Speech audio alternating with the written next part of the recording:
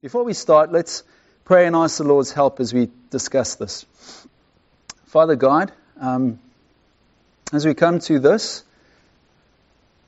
topic about our gathering here, particularly on Sunday mornings, I ask, Lord, that you would guide us through your truth, that we would be able to understand and correctly divide the word of truth.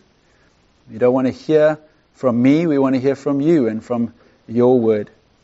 We pray that you would take these truths, that you would engraft them into our lives, we ask. In Jesus' name, amen. Well, let me first define what I mean by worship. And what I mean by that is not just singing. Oftentimes it can sometimes be thought that way. You know, now that we're done with worship, let's come to the Word. That's not what I mean by it. I mean our worship of the Lord is everything in our lives, but specifically on a Sunday morning, what we do here. And hopefully later on you'll see where the Bible instructs us on this particular thing. So it's not sort of thank you for the time of worship, now let's get to the Word. Worship is also what we are doing right now, listening to God's truth. A.W. Tozer, who wrote a book, Knowledge of the Holy and the Attributes of God, he writes this, he says, worship is the one shining gem that has been lost to the church today, a correct understanding of worship. And so I haven't mastered it. I don't know all there is to know. If I got up here and told you everything I got right, I wouldn't be up here much. And Dave would probably be up here more than me a little, but not all the time, because we come into God's truth. We are beggars who have found bread and want to share with other beggars where we can find bread. That's the view that we have. So a definition of corporate worship, a helpful one that I've learned and gleaned from the books and a few things that I've inserted, but it says this: corporate worship magnifies the greatness of God in Jesus Christ through the power of the Holy Spirit, skillfully combining God's Word with music, prayer, ordinances, and giving of offerings, thereby motivating the gathered church to proclaim the gospel and to live for God's glory. And the points that we have this morning will come from this as we work our way through and look at God's truth. So the first one there, and we'll spend the bulk of our time here, magnifies the greatness of God.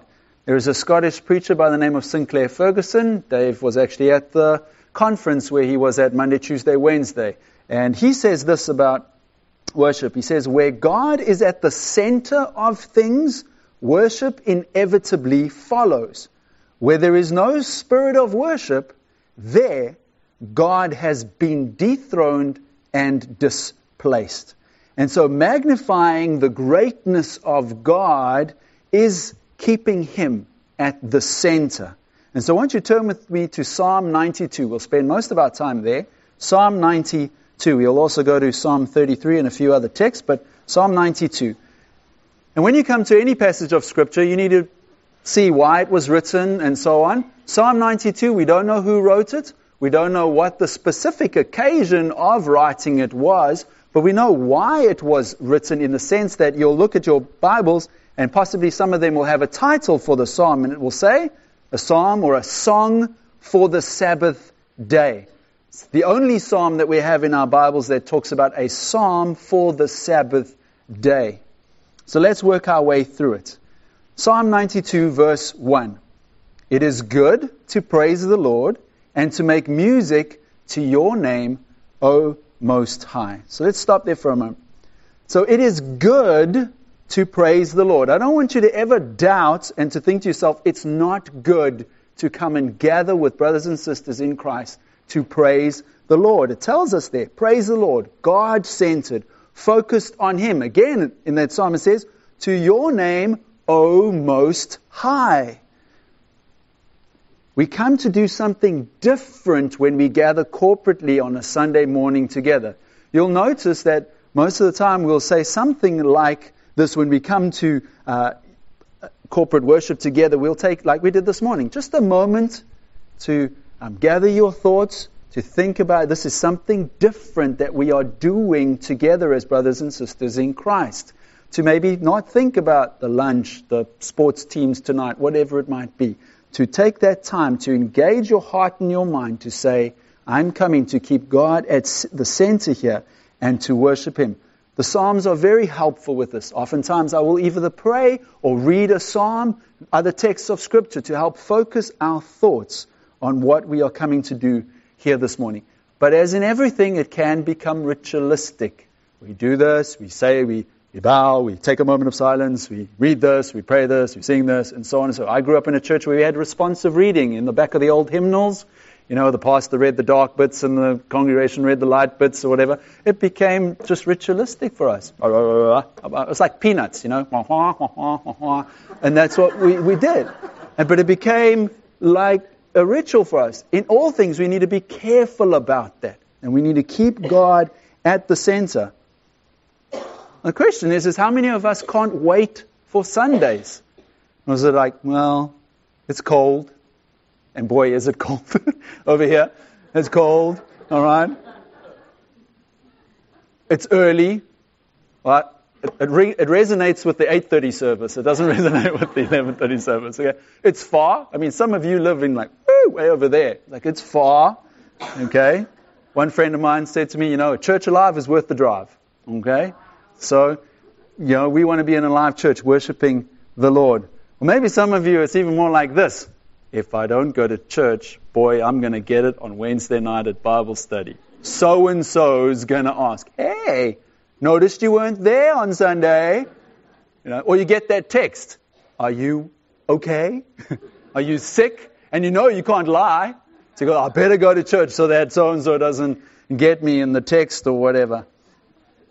John Wesley, his brother Charles, wrote a lot of hymns and compiled a hymn book. And he put in the hymn book guidelines for corporate worship. And one of the first ones is this. It says, see that you join with the congregation as frequently as you can. Let not a slight degree of weakness, time, distance, cold, insert, whatever, weakness or weariness hinder you. If it is a cross to you, take it up and you will find a blessing. That's what he says. So we should make that special effort to come and meet together. We would do it if we had to meet somebody famous. We'd get up extra early, we'd get ready, we'd do things and be anticipatory of that encounter. How much more so the living God in a special and different way when we are gathered together as His children. And our focus is to magnify God. That is where we even get the word worship from. Worth-ship.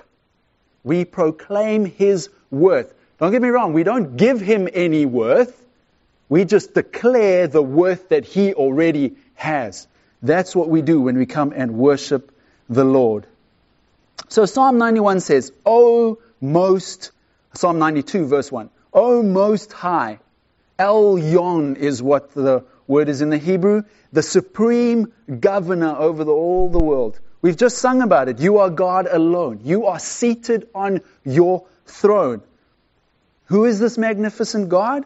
Well, we magnify, firstly, a transcendent God. He is holy above all. Job 11 verse 7 says, can you discover the depths of God? Can you discover the limits of the Almighty? And the rhetorical question begs the answer, no. He is a transcendent God. Romans 11 verse 33, oh, the depths of the riches both of wisdom and knowledge of God. How unsearchable are His judgments? How unfathomable His ways. So in Psalm 92, we see this. The psalmist mentions this attribute of God. It says there in verse 8, just jump down to verse 8 there quickly. It says, Thou art Lord, and that's His covenant name, Yahweh. That's His personal name, used 4,000 times in the Old Testament. That's His I am name, inexhaustible. Verse 8 carries on high forever, transcendent, magnified. And this name of God, this I am, Yahweh, is underpinning of all of His attributes. Last summer we looked at the attributes of God during Adult Sunday School. He is eternal. He is self-sufficient. His infinitude is one of them. His transcendence. See there on high forever. It reminds us of His infinitude. Kerry Hardy, a pastor doctor, says this about God's infinity that is wrapped up in His name, I am. Says this, He is not limited in anything. He does not improve or deteriorate. He is not limited by time.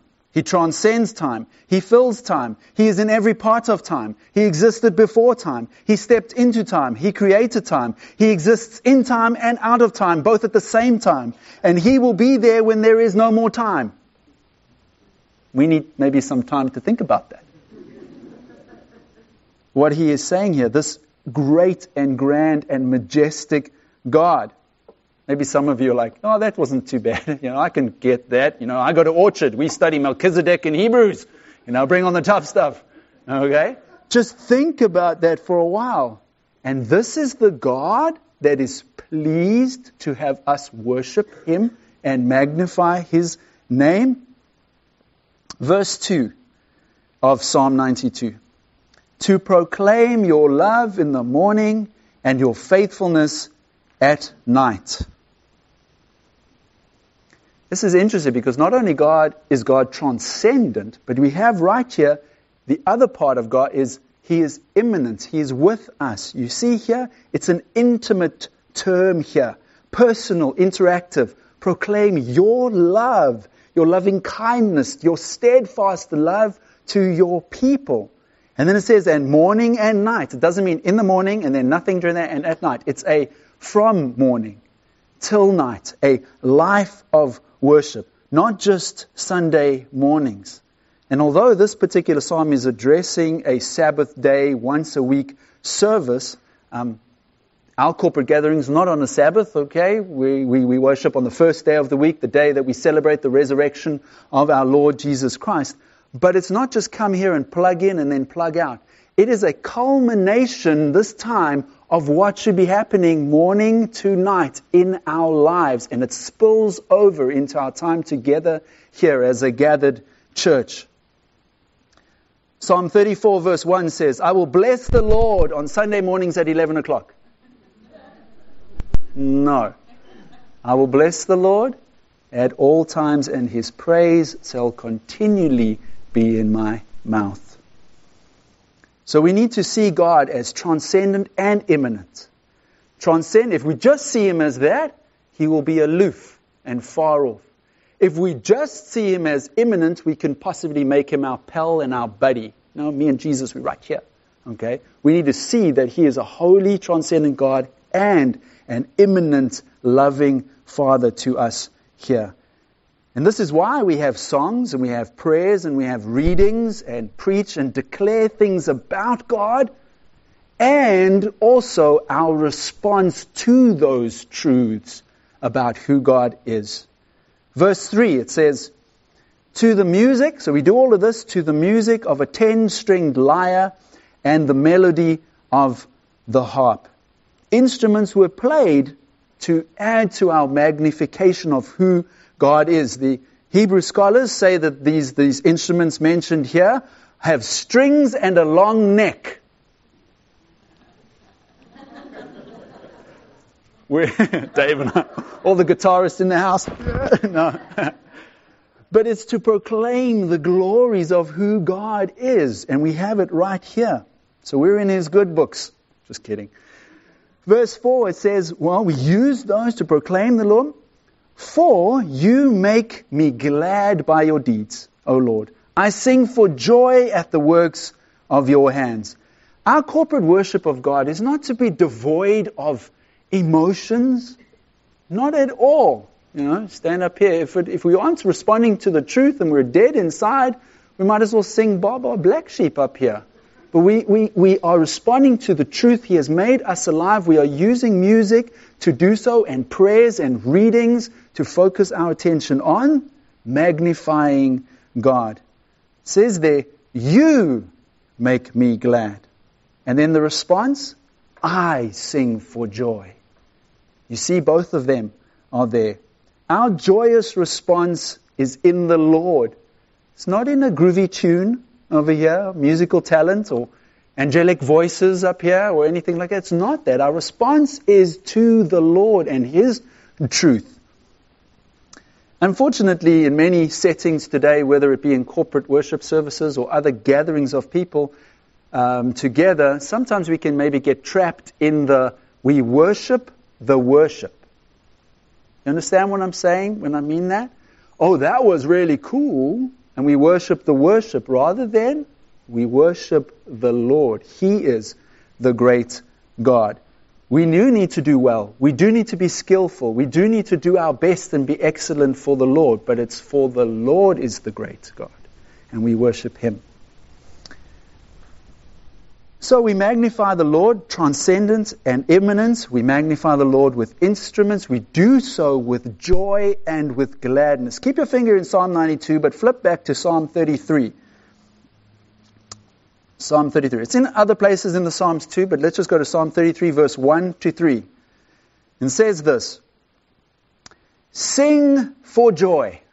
So that's rejoice. That's a shout of joy. It's a song of deliverance. Sing for joy to the Lord, you righteous, those who are saved by grace, those who are justified by Christ's death. And then it says there, it is fitting for the upright to praise Him. It fits a Christian to sing joyful praise to the Lord. It does not fit a non-Christian. It fits a Christian. Charles Haddon Spurgeon, the old London preacher of 100 plus years ago, he wrote this and he has a wonderful way to describe things. He says, fine music without devotion is but a splendid garment on a corpse. It is like a jewel of gold in a pig's snout. It is like beautiful flowers in a dunghill. It fits God's children to worship Him and worship Him with joy. Verse 2 there of Psalm 33. Praise the Lord with the harp. Make music to Him on the 10-stringed lyre. Once again, musical instruments are mentioned here. Are you familiar with the term to pull out all the stops? Okay, I've got to check these terms because I have weird ones and Dave goes, what? Like I said, what did I say the other day? Oh, this prayer is like chock-a-block. And he's, what on earth? I said, it's packed. Oh yeah, no, say that. Packed. So I have a weird. So pull out all the stops. We use it in many ways. You know, our team pulled out all the stops. Well, it actually comes from music, and it applies to what we once had here at Orchard long ago, was a pipe organ. And so all of these shelves here, they used to hold the pipes, I believe. The pipes were fake. There's a bunch of speakers back here. But anyway, but the old pipe organs, they used to do that. They used to have a motor that generated wind, and when they wanted to pull out all the stops, they would pull out all of the pipe organ buttons, and it would let all of the wind go through the pipes for a grand sort of reverberant sound. That's what it is here. We are worshiping the Lord with joy, with gladness, to pull out all the stops. I'm not advocating a pipe organ. I'm just saying that that is where the analogy comes from. Then verse 3, sing to Him a new song, play skillfully, and shout for joy. Now maybe some of the younger group are here going, aha! Get rid of those hymns that says sing a new song to the Lord. You know, I knew it. It was biblical. You know, get rid of the hymns. Serves Dave right for letting me come up here. No. What I mean is, well, not what I mean, but what the Bible talks about. That word new has got nothing to do with chronology, time, chronos. It's got nothing. It's not like that is an old thing and now it's a new thing. It's got nothing to do with time. It's even got nothing to do with a new style. What it is talking about is we unsaved people, we sang the songs of the world. Now we sing a new song. And every time we come and we gather, we sing with new freshness the proclamations of God's truth applied to our hearts. Next week, we are going to sing a song that's probably the oldest song that we sing in the modern English church today. It is a song that was written in the 6th century. And you guys are, wow, some of you were there. No, I'm just kidding. Okay, focus. I repent. I am ashamed. So we sing this. Okay, it wasn't written in English because English wasn't around back then. We have the English words in 1912. But it was written in Old Irish. Maybe that gives you a clue. The song that we're going to sing next week, and I trust we will sing it with a new fresh understanding is, and I'll say it with an Irish accent, "Be thou my vision." You know that song? We sing that song. Next week we aren't going to go, "Oh, well, that's an old song." No, we can sing it because God should always be our vision. And a new sense of freshness of these truths that we are to proclaim. Now, I must say, I do agree that we do need to do things, not old hat, but we do need to do things that we understand here today and are culturally and contemporarily in our era fitting to us. So God deserves our praise, not a half-hearted sort of worship. Dr. Carey Hardy again is helpful. He says, we don't come and sing Eeyorian worship. It's not Gregorian worship with the monks, it's Eeyorian worship. You know what he's saying? Eeyore. Don't bother. Okay? That's Eeyore, don't bother. And sometimes maybe you can check your heart here and say, when I come to magnify this great and awesome God, your lips kind of barely move, a few grunts and a puff of air out the corner. Are we Eeyorian worshippers, or are we truly understanding? And we can all grow in this. The magnitude of and the infinitude of our holy, holy God. The next one. So there is to magnify the greatness of God in Jesus Christ. And the next few will be quicker. A.W. Tozer helpfully reminds us and says that one of the reasons Christ came to earth was to turn rebels into worshippers. John Piper echoes this and said that missions exists where worship doesn't. And so we are to worship the Lord in Jesus Christ. He came to make us worshippers.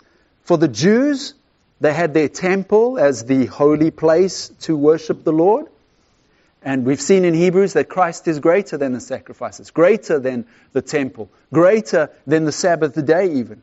And for us to magnify the Lord, it's not limited to 2285 Latter Road in Greece, Rochester. It's not that. But our worship of God is limited to one person. It's in Jesus Christ. Peter, in 1 Peter 3:18 says this, "For Christ also died for sins once for all, the just for the unjust." Peter's been listening to today's sermons for the last while in Hebrews, okay? It says, so Christ died so that He might bring us to God. Eventually in heaven one day, but also now to be brought to God, to magnify Him. Bob Kauflin in his book, That Worship Matters, says, "I am a worshipper of God because Jesus died and rose to make me one, not because I earned the right to be one." And that's one of the reasons why here at Orchard we sing songs. We sing songs like, "All I Have is Christ." We sing songs like, "Wonderful, Merciful Savior." And you're going, he just mentioned 2 choruses. And we sing songs like, "Come thou fount of every blessing, tune my heart to sing thy grace." That's why we come. We come to magnify God, but because of Jesus Christ. We can never ever sing enough about the cross of Christ. Never. I've been in one place. We sing a lot about Jesus. What? Amen. Sing more. Sing more about Christ. Third one. Through the power of the Holy Spirit. Now the work of the Spirit in our lives doesn't begin and end at salvation, saves you. But He helps us to worship our Father. Ephesians 2 verse 18. For through Him, remember, in Jesus Christ, okay? For through Him we both have access in one Spirit to the Father. Sinclair Ferguson, helpful here, he says, Scripture is like a working museum of which the Holy Spirit is the curator, showing us around and explaining the wonders of our magnificent Lord. The Holy Spirit helps us to do that. We must see the passage that Jesus talked to the Samaritan woman at the well, and He said we need to be, and I'll quote it, John 4 verse 24, "An hour is coming and now is, when true worshippers will worship the Father in spirit," yes, with the help of the Spirit, and worship Him with our emotions and our being, "and truth." In spirit and truth. For such a people, the Father seeks to be His worshippers. Sometimes when people find out, or they might say of people up here, We need to be following the Spirit more. It just seems like we sing and then we pray and then we do this and we do that and the next thing and then we carry on. But no, we need to follow the Spirit in all of that. And I say, well, can the Holy Spirit lead on a Sunday morning? And does He? Yes, He does. Can the Holy Spirit lead Tuesdays when Dave and myself and Marilyn get together once a month to think through? Can He do it then, on that Tuesday, like 3 weeks ago? And people might say to us, well, what about if something happens in the life of your church, like 9/11? What happens if that happened and you had planned it before? Are you following the Spirit? Well, there's a church that used to plan their worship services 6 months in advance. What are we going to be preaching and singing and all of that stuff? And they were asked this very question. What happened? Like 9/11, because they were in Washington, D.C., so just down the road from the Pentagon. And he said, the pastor said, I'm so thankful that you asked that. Let me bring out the order of service for that particular day on the Sunday after 9/11 that was planned 3 months before we did it. And it said there, when bad things happen, where is God? Do you think the Spirit can lead 3 months ago? Last Tuesday? In spirit and in truth. The definition carries on. So magnifies the greatness of God in Jesus Christ through the power of the Holy Spirit, and then skillfully combining God's word. Let's just pause there for a moment. The truth. In the book of Nehemiah, the priest Ezra, they've rediscovered the law of God. And in Nehemiah chapter 8, verse 5, writes this, Ezra writes. Actually, Ezra wrote Nehemiah. That's another thing. But Ezra opened the book, and in the sight of all the people, he was standing above the people. So they built a platform so he could see everybody. It says this, and when he opened it, all the people stood. And then Ezra blessed the Lord, the great God. Okay, so he knows what the Bible says, the Lord, the great God. And then all the people answered, Amen, Amen, while lifting their hands, and they bowed low and they worshipped the Lord with their faces to the ground. And then verse 8 says, and they read from the book of the law of God, translating and giving the sense so that they understood.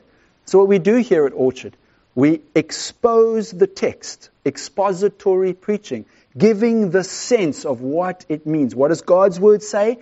And how do we live that out? Jesus rebuked the Pharisees for basing their worship times on their traditions more than on what God's word says. And so during corporate worship, the truth of God's word needs to underpin all that we do. And if we look at God's word, and as far as I've tried to study through this, there are 5 elements of corporate worship. Firstly is the proclaiming of the word of God. 1 Timothy 4:13 says this, until I come, Paul speaking to Timothy, give attention to the public reading of Scripture and to exhortation and teaching. So there is the proclaiming of God's word that is to be done. Secondly, in the book of Acts, verse 2 and 42 and numerous other places, there is prayer. And they continually devoted themselves to the apostles' teaching and to fellowship and to the breaking of bread and to prayer. So prayer was part of their public worship services. Number 3, the ordinances of baptism and communion. We have that all over the book of Acts. In fact, it was just mentioned in Acts here, breaking of bread. We see that part of their worship services was communion and was baptism. So we see the word. So we hear the word preached. We pray the word. We see the word in baptism and communion. Another part of our church services is the giving of gifts and offerings. We just did that a few minutes ago. 1 Corinthians 16:2, on the first day of the week, of every week, each one of you is to put aside and save, as he may prosper, so that no collections may be made when I come. So there's an element of, when they gathered, they were thinking, I need to put something away for the work of the Lord, especially missions in this particular context. So we have that, the giving of offerings. And then singing, which we'll look at in a moment in more depth.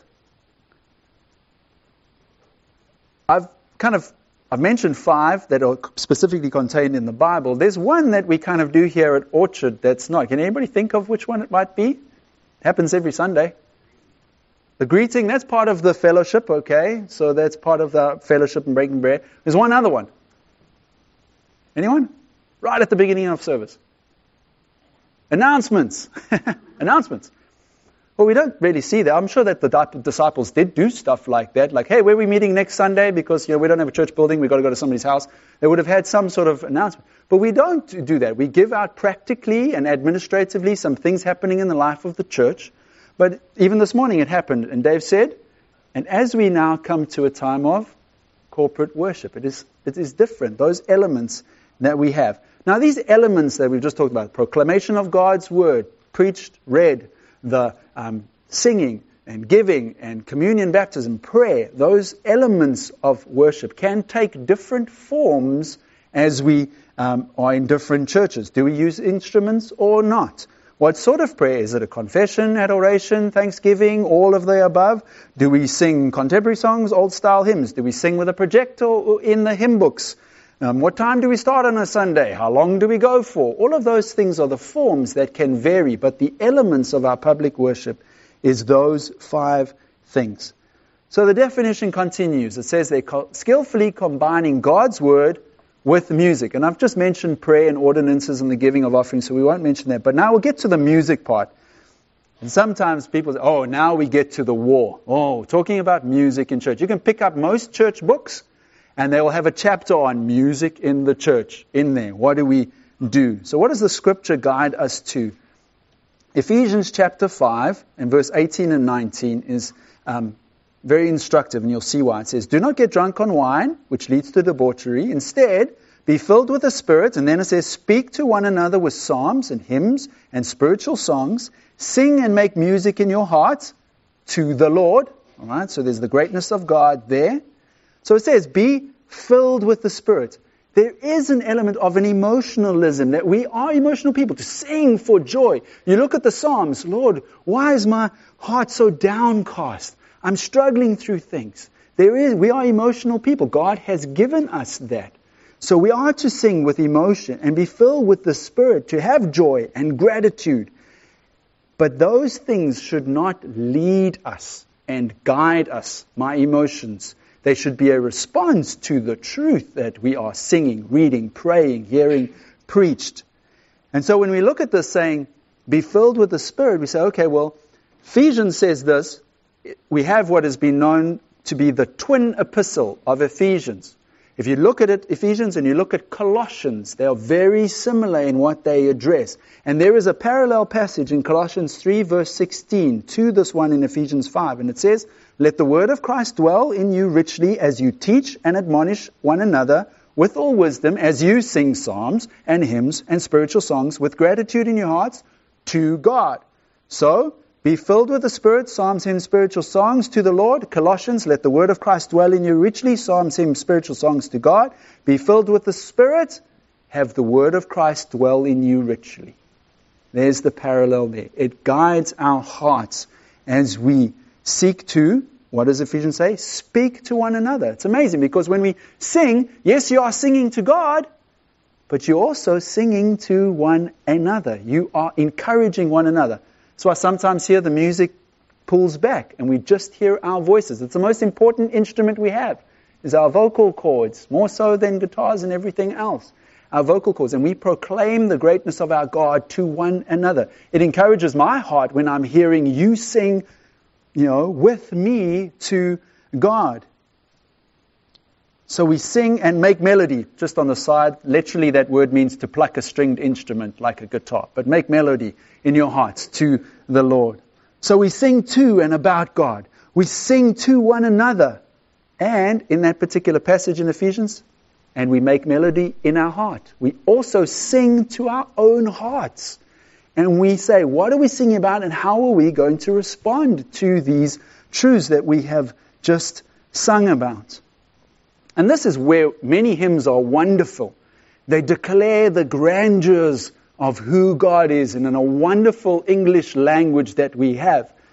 And choruses, though, in some ways are helpful to us in our response. I will worship. I will bow down. And so we do need them both.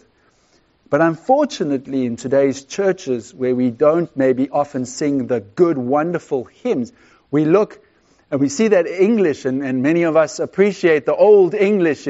Some of you ladies over here, you sort of say, I wish my husband spoke to me like Jane Austen writes, or whatever. And you get Darcy comes to Elizabeth and says, you bewitch me body and soul. And you say, why doesn't my husband do that? And then in our language today, we've lost it and we come and we sort of, yeah, I think you're kind of like pretty cool, hey? And too much of our songs about God are kind of like, I think he's pretty cool, hey? And we miss the rich depths of what God, who God is about. And so I just mentioned that because when Dave and I look at a new song, top of the list, doctrine. Do we sing truth about who God is? Truly. And then it's, is it a progression of thoughts? Is it a singable song? Is there poetic craftsmanship? Those types of things. Does the style of music match what we're singing about? You know? I'm going through trials. No, that doesn't match. Or like, God is so good. It doesn't match. Do we sing what we believe and what it is being said here in God's truth? In a couple of months' time, we're going to look at the life of Martin Luther. He loved his music. The great reformer, we're going to look at the 5 solas building up to Reformation Day, which is October 31st, where 500 years ago he nailed the 95 Theses on the door of the Wittenberg Church in Worms. So we're going to look at that and we're going to celebrate. Martin Luther loved music. He gave us A Mighty Fortress is Our God from Psalm 45 or 46. But he had a great friend named John Calvin. Good friend. John Calvin didn't like musical instruments. Psalms only and with a cappella voices. That was it. Kind of hard to sing a cappella about musical instruments. But anyway, so that's 2 great men of God. They could worship the Lord. We look at Isaac Watts. We look at Charles Wesley's hymns that we sing today. We think, oh, that's great. We need to sing the hymns. You know, if it was good enough for Peter and Paul, it was good enough for us. You know, but you look at them in their particular time, they were considered terrible. They took bar tunes and put Christian words with them so people knew the tune and could sing the words and the truths about God's word. We need to sing the truths of who God is and to take our music and skillfully combine it with the word. One pastor says, we will only go as high in our worship of God as we go deep into the truths of who God is in His Word. And in the world today, we all want an outcomes, and so there's an outcomes type of statement there, thereby motivating the gathered church to proclaim the gospel. If Orchard is magnifying God like we should, like we've just looked at here, people will see it and be challenged by the truth of His Word and the God that we worship. One of the reasons we are saved, Peter highlights in 1 Peter 2 verse 9, he says this, but you are a chosen people, you are a royal priesthood, you are a holy nation, a people belonging to God. Okay, that's gospel language there. So that you may declare the praises of Him who has called you out of darkness and into His wonderful light. Goes in hand with the second thing. In Jesus, the gospel. This is why at Orchard we sing songs about our wretchedness. Amazing grace, save the wretch. We sing songs about the grace of God, the death of Christ, redemption, ransom. We sing songs of our Savior. Let me hurry to the last point there. And to live for God's glory. Any of you been to the Grand Canyon? Okay, I haven't been to the Grand Canyon. Okay, heard it's a little ditch somewhere down there. No, I'm just kidding. So, imagine you get to the Grand Canyon and you stand out there and you look at this wonderful, marvelous thing that God created, and He created it through the flood when He judged the world and carved out the Grand Canyon. And we stand there, and do we ever go like this? Wow. Oh, wow, boy, am I amazing.